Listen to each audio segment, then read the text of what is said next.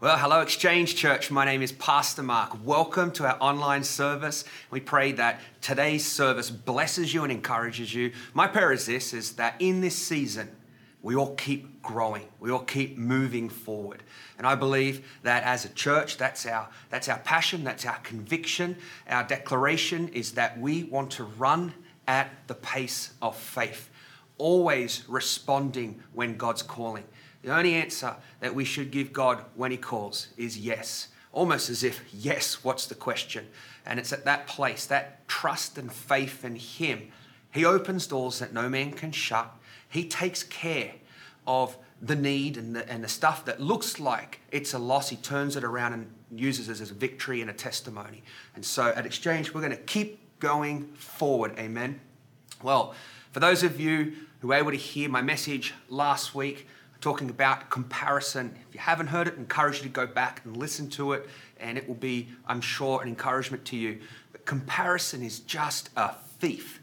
What comparison wants to do is it wants us to get our attention off God onto man or something or someone and steal our focus and our faith and our desire for God. That's what comparison does. Ultimately, it steals from us, it takes from us, it causes us to put our energy and our effort all into the wrong place. And that comparison is just not healthy for your soul. In fact, what comparison will do is a soul destroyer. My encouragement to you is don't do it.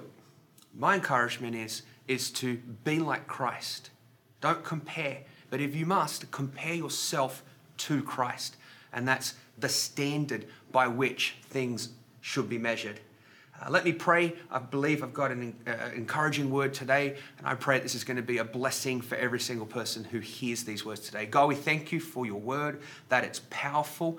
Even though right now, whatever device that this message is coming through, Lord, we pray out the distractions, and Lord, we pray for laser focus. And Lord, I pray for receptive hearts and ears to catch the things that you're speaking to us today in Jesus' name. Everybody said, amen. Fantastic. Well, when I was about 25 years old, one of the perks in Australia of being a pastor was you were able to lease a car through the ministry. Obviously, not some crazy extravagant car, but we were able to lease pretty much what the equivalent of what would be here a Ford. There's a car in Australia called a Holden, and we had managed to lease a 9-month lease, a brand new Holden Commodore. It was an awesome car. In fact, you might be able to see a picture of it come up on the screen. And the car was such a cool car.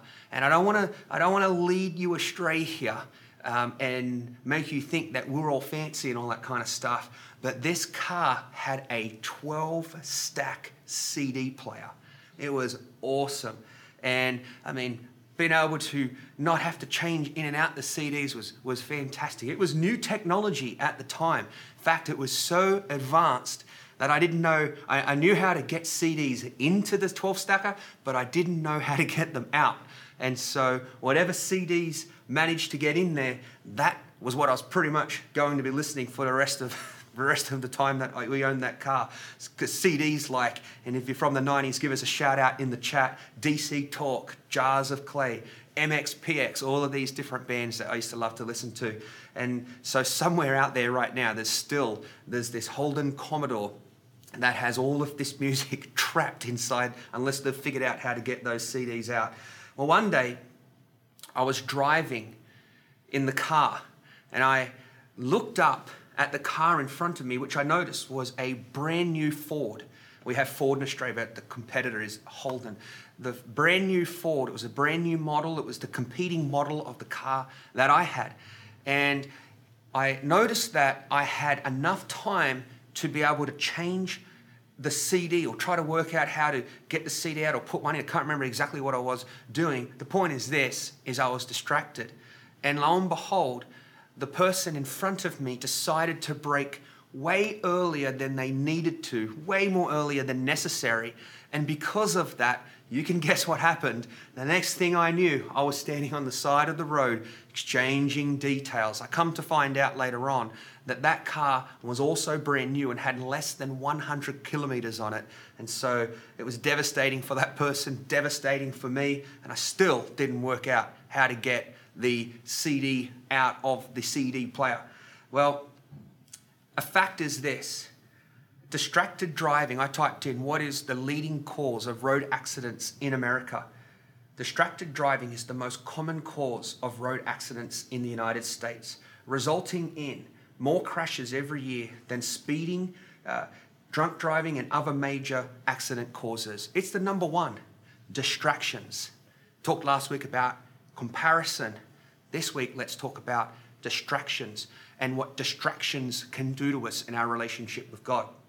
Matthew 12, if you have your Bible today, verse 46, here's a great passage of scripture that really puts into perspective the value system that God has. While he was still talking to the multitudes, behold, his mother and brothers stood outside, seeking to speak with him. Then one said to him, look, your mother and your brothers are standing outside, seeking to speak with you. But he answered and he said to them, and told one who told, who is my mother and who is my brothers? And he stretched out his hand towards his disciples and said, here are my mother and brothers. For whoever does the will of my Father in heaven is my brother and my sister and my mother. Wow. Sorry for the mumbling reading there, but wow, what a wild thing, yet fascinating statement that Jesus just said. What a wild yet fascinating statement that he made. Almost as if he was not rejecting his mum and his brothers, but what an interesting thing to say. And I think what Jesus was actually doing was in that moment, he wasn't virtue signaling and trying to be like that Christian that you know that uses their own morality to judge you and is a standard that they correct you with. No, he wasn't doing that. That's not what Jesus is like. Jesus was actually in this moment trying to drop a truth bomb to help us understand something. Although his statement doesn't devalue his mother and brothers, it does reveal the prioritization and value of how Jesus spent his time. This is what's happening in this moment. Purpose prioritized time, where Jesus spent it. If it was me, and it was my parents, and they said, hey, your mum and dad are there, they want to have a chat with you, or your mum and your brothers, I would go, okay, crowd, let's take 5. I've got to go out and have a quick conversation. But Jesus didn't do that because purpose prioritized time. One day, I want you to write this down if you're taking notes. One day, you might need to choose a God thing over a good thing. His statement didn't devalue his mother and his brothers, because that is a good thing. Family is a good thing. But one day you might have to choose a God thing over a good thing. See, but often what we do and what I've done is we hide behind good things instead of stepping out in faith and doing the God thing. That's the temptation and that's the trap. But purpose prioritized time. There are plenty of good things in my life that I have become a hindrance to me doing the God thing. There are many great things. I think of right now, family is one. I would have loved, it would have been awesome to remain comfortable in Australia, where everything's familiar. We're able to do all of the things, everything that we've ever known. It was just a great lifestyle, great weather, and I remember actually during the process of making the decision to come to America, I remember people would share with us. In fact, Tim has a very similar story. Tim Stanford, one of the pastors here at Exchange, he would get emails and we would get YouTube videos of, hey, don't move to San Francisco because the San Andreas fault line, when that goes off, the big one, then the whole West Coast is going to be underwater and everyone's going to be flooded out. And these are the things that people would send us. In fact, just before we moved to Houston, Hurricane Ike tore through Houston. We were thinking to ourselves, are we making the right decision here, moving to this land? Is it flowing with milk and honey? It's definitely flowing with hurricanes and earthquakes. And so we had to process that. But we could have let a good thing where we were get in the way of a God thing. We didn't want to do that. We wanted to trust what God was doing. It wasn't easy to walk away. But imagine if I flipped that on you. Imagine if I said, hey, God's calling you to Australia. He's not, but maybe he is, I don't know. It's not a land flowing with milk and honey. Now you're going into a land flowing with Vegemite and every creature on God's earth that can kill you. And they're waiting for you around every corner. They're waiting in every shoe. They're waiting underneath every cabinet, every little spider and snake and monster. And God's calling you there. Imagine if it was flipped. And because we're comfortable here and what's happening here and what God's called us to do here is a good thing, what you're doing here, we can confuse that and it can get in the way of a God thing. When God speaks, we go. You know, a career is a good thing. Having a career is a good thing. First, you provide a service for the public that blesses people, and in turn, that provides for your family. And so, but did you know that a good thing can quickly get in the way of a God thing? A career can quickly get in the way of a God thing. I believe this, and if you understand and catch the heart of what I'm saying here, it should make sense, is God hasn't called anyone to a career. We're all called to build the kingdom. Now, most will build the kingdom through their career. Never let our careers become more important than our kingdom mandate in terms of what God has called us to do. Never allow those things to become a distraction. A good thing can become a distraction because a career is a good thing. That's why I think this thing gets real confusing for people. They don't understand when God's calling them. They're not allowing purpose to prioritize their time. I remember having a conversation actually, and when I think about this scripture, it's very difficult for me not to contextualize this in the manifestation of my hands and my family serving at the local church level where God has planted me, where God has called me, to see that unfold in my family and in my life. And I was having a conversation with someone, and this is from Houston, an awesome guy, and he was basically just explaining to me that he was going through a hard time. Now, this is a guy that was probably coming to church about once a month, 12 times a year, and he basically said, look, I feel like what I need to do is I need to pull away from church for a season and spend more time with my family. Now, on the surface, when I heard that, I thought to myself, it's a very noble thing what he said. That logically makes sense. But I started to dig a little deeper and started to think about what it is that he was actually saying. And in a nutshell, what he was actually saying, it would be like a tree, or in this case, a sapling, only a once a month attendance. It would be like a sapling that is only getting watered once a month, coming to me and saying, hey, I'm really thirsty and I'm not growing. And so I'm going to turn off the sprinklers. That is literally what they were saying. And it's sad because they cut themselves off from the environment that God's called them to. Now, his original intent was a good thing, but we have to think this process through. Sometimes a good thing can get in the way of a God thing, and purpose prioritize time. Purpose prioritizes how and when and who with and where I spend my time. That is set by God and God alone. I tell you what, there is a big difference between being planted and being watered. Catch that?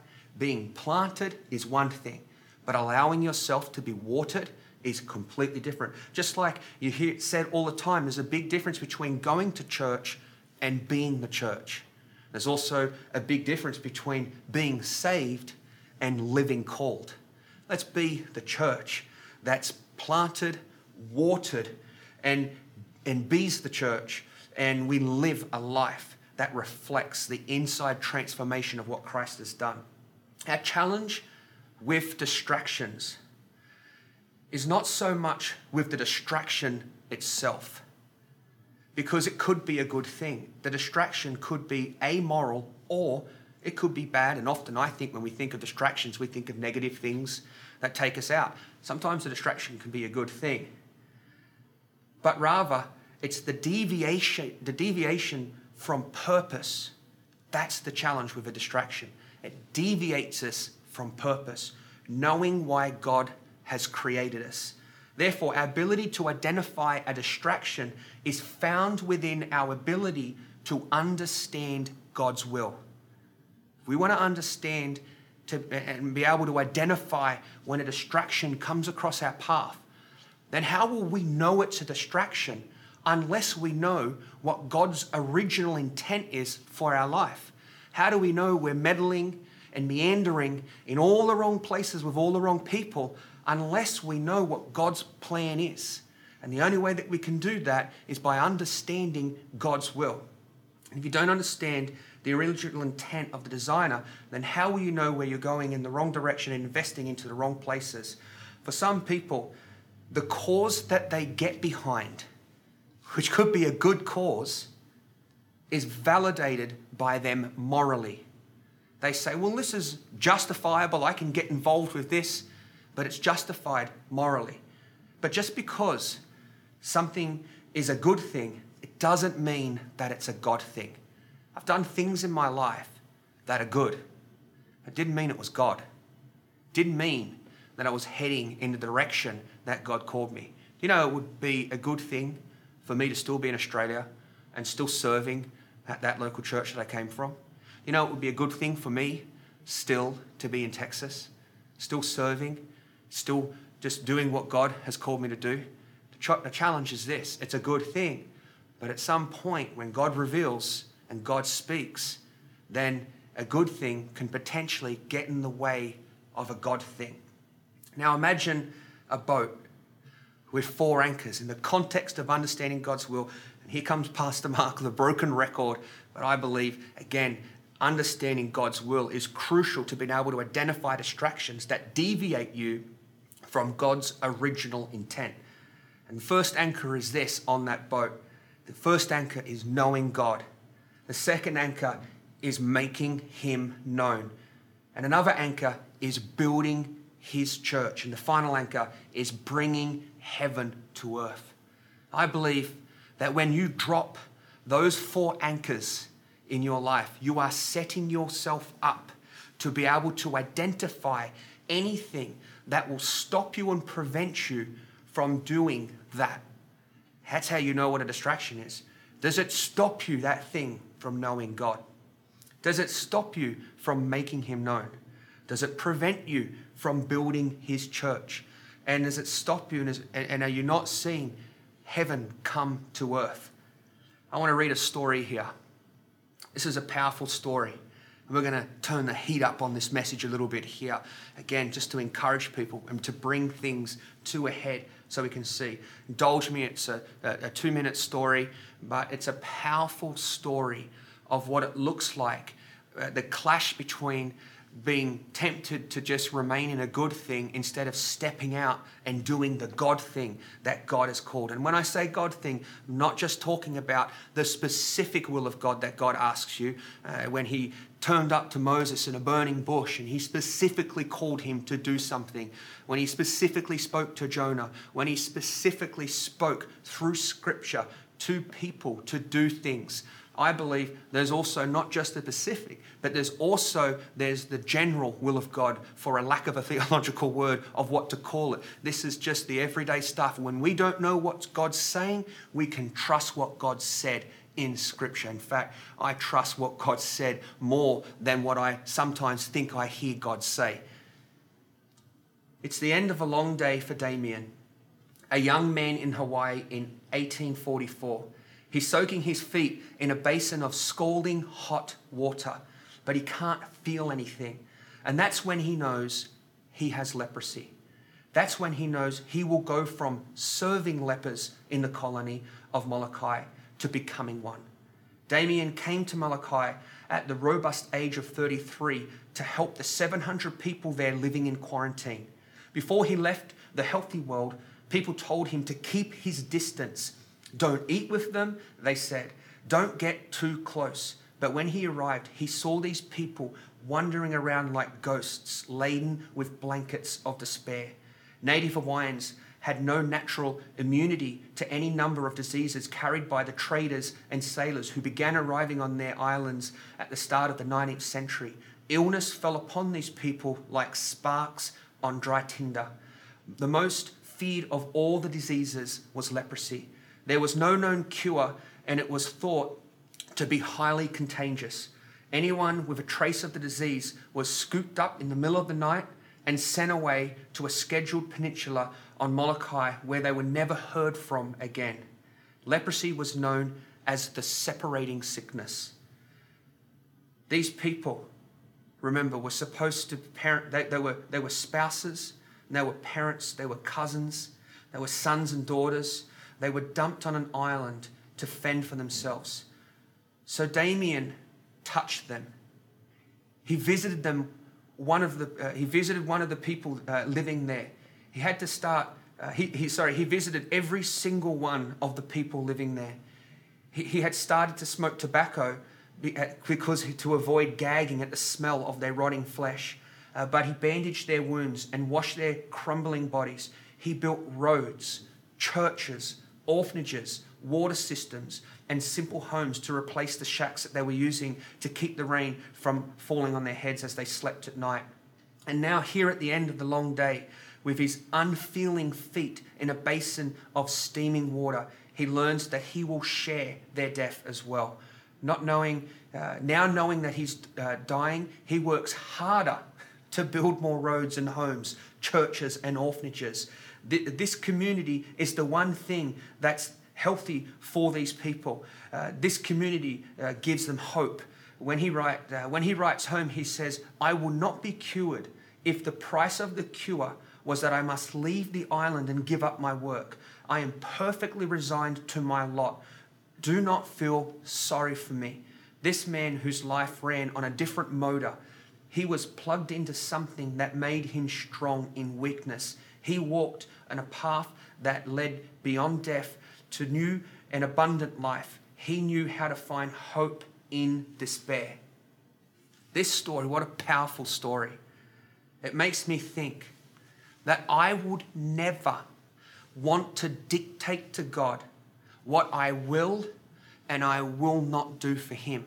I never want to get to the place where I'm saying, God, this is a negotiation.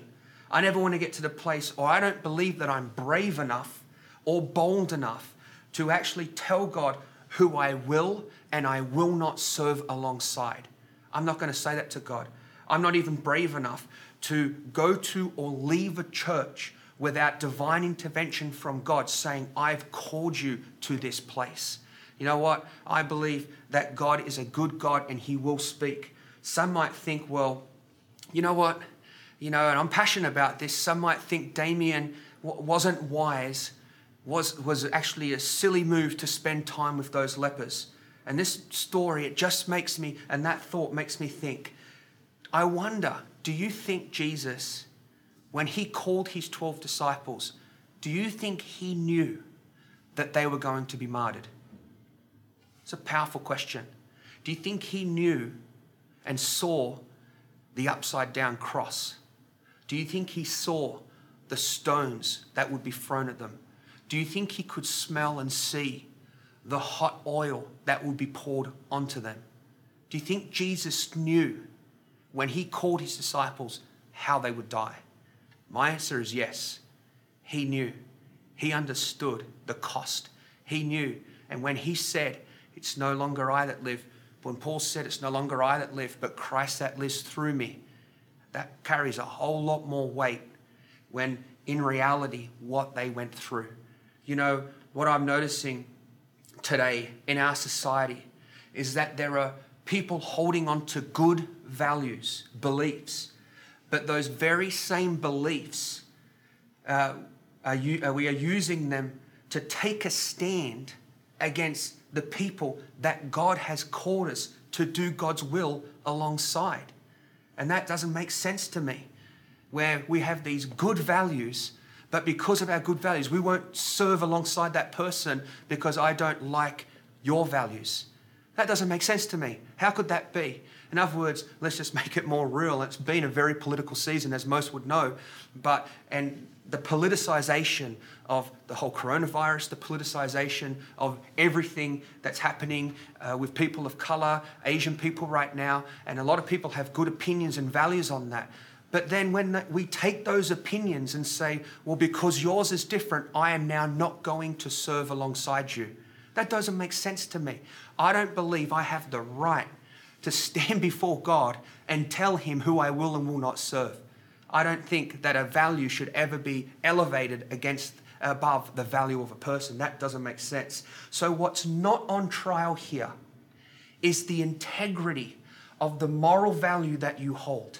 That's not what we're talking about, whether the value you hold and the position and stand that you're taking. I'm not putting that on trial, but rather it's the participation in God's will, which is what Jesus said.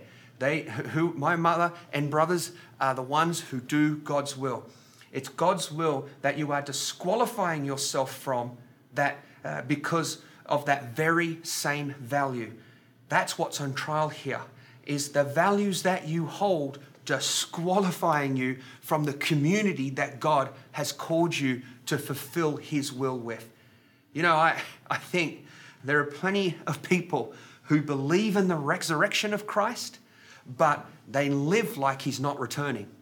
They believe the resurrection, and that's good. In other words, they're saved, but they're not living called. And I wonder if it's because of good values, which confuses us, and we take this stand, but then those values, those same values, disqualify us from being obedient to what God has called us to do. You know, we get so divided right now.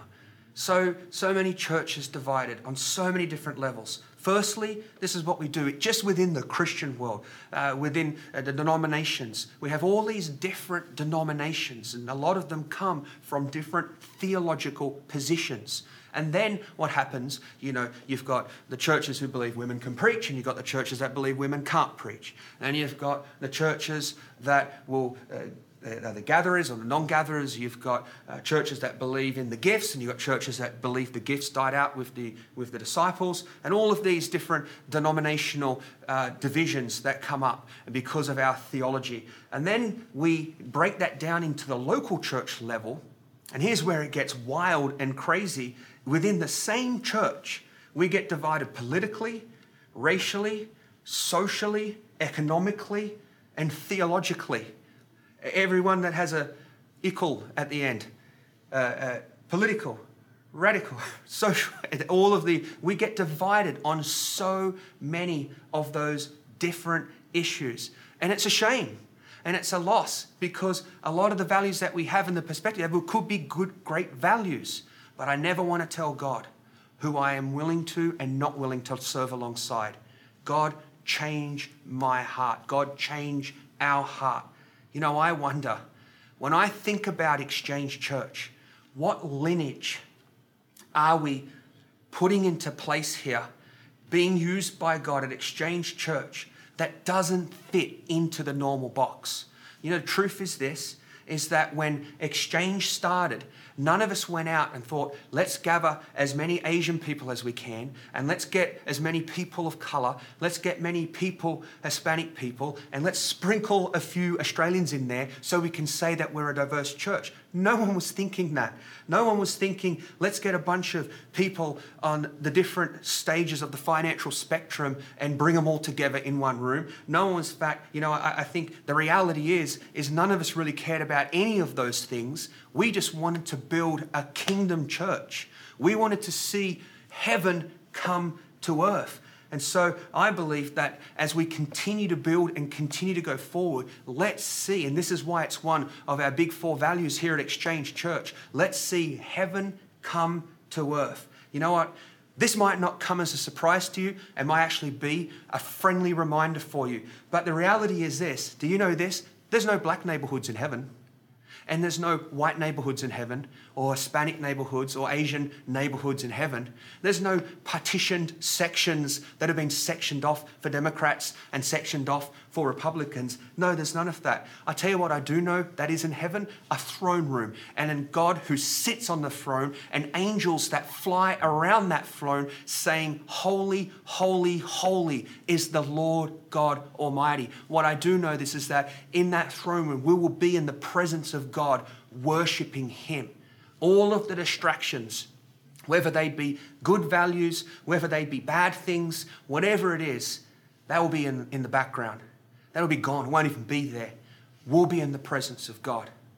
Why can't we believe for that right now? Here, heaven on earth, as Jesus prayed. Heaven on earth. Why can't we believe every Sunday to be a celebration of what's to come? Let's Exchange Church continue to put aside some of the values that wouldn't exclude people out of this community because they don't fit into our box. No, let's let Exchange Church be like heaven. The presence of God shows up. Let's see all different ethnicities, all different stages of life, all different backgrounds, so it can reflect what heaven is going to be like. John 18:37. Pilate therefore said to him, "Are you a king then?" Obviously, this is Jesus talking with Pontius Pilate. Jesus answered, "You say rightly that I am a king. For this cause I was born, and for this cause I have come into the world, that I should bear witness to the truth. Everyone who is of the truth hears my voice." I pray that you heard truth today. It's that when the world gets divisive, we double down as the church and unify. We don't unify on our indifferences. We unify in Christ. And we make a commitment that whatever it takes, however much humble pie I have to swallow, I'm committed to my fellow believer. I'm committed, no matter what background they've got, no matter where they've come from, I commit to them because I understand this. Eternity is at stake. If we can't get along as the church, what hope does the world have other than Jesus turning up on their doorstep, which He time to time does? But if He does turn up on someone's doorstep, where do they go? They need a church to get discipled, to get into a relationship with God, so they don't just have a moment, but they have a relationship. And that's why His church exists. Know God, make Him known, build His church, bring heaven to earth. My prayer is that you receive this word today. I pray that it encourages you. Every week at Exchange Church, one of the things that we get to do that we're very passionate about is introduce people to Jesus, to start a relationship with God. I don't know if you know that. If you're listening for the first time to a message like this, you can have a relationship with your Creator. God created you through the sacrifice of Christ on the cross, who made atonement for our sins. He paid the price of our sin, which is such good news. What do you do with the burden and the weight of sin? What do you do with the guilt and the shame that comes with sin? You know what? You give it to Christ because He died for that on the cross so that you could be right reconciled back to your Heavenly Father. It's real simple. I pray a prayer. You repeat those words after me. And if in your heart you want to make a recommitment or a first-time commitment for Jesus to be number one, pray my words, but make them yours and pray them to God and know God will hear. So if that's you, let's pray this together. Dear God, I come to you today and I ask for your forgiveness for all the times that I've hurt you and all the times that I've hurt others. Holy Spirit, help me and guide me to live each day for you. And so from my heart, with my mouth, I confess you as Lord of my life. In Jesus' name, amen, amen. Fantastic. Well, once again, we don't need not just to have a moment with God, but have a relationship with Him. We have awesome community groups that meet every week here at Exchange. You can email us at hello@exchangecc.com. We will respond to that email as soon as we get it or as soon as we can. And we want to get you connected to some of the awesome people at Exchange Church that really do care about your spiritual development. They want to see you not just have a moment, but be effective in your relationship with God. They want to help to set you up to win. And so with that, I pray that again, you receive this word today in the spirit in which it was given to encourage, to bring unity, and to see distractions fade off into the distance, and to be able to identify the difference between a good thing and a God thing, that we would invest as a church into God things in Jesus' name. Have a fantastic week, and we'll see you next Sunday.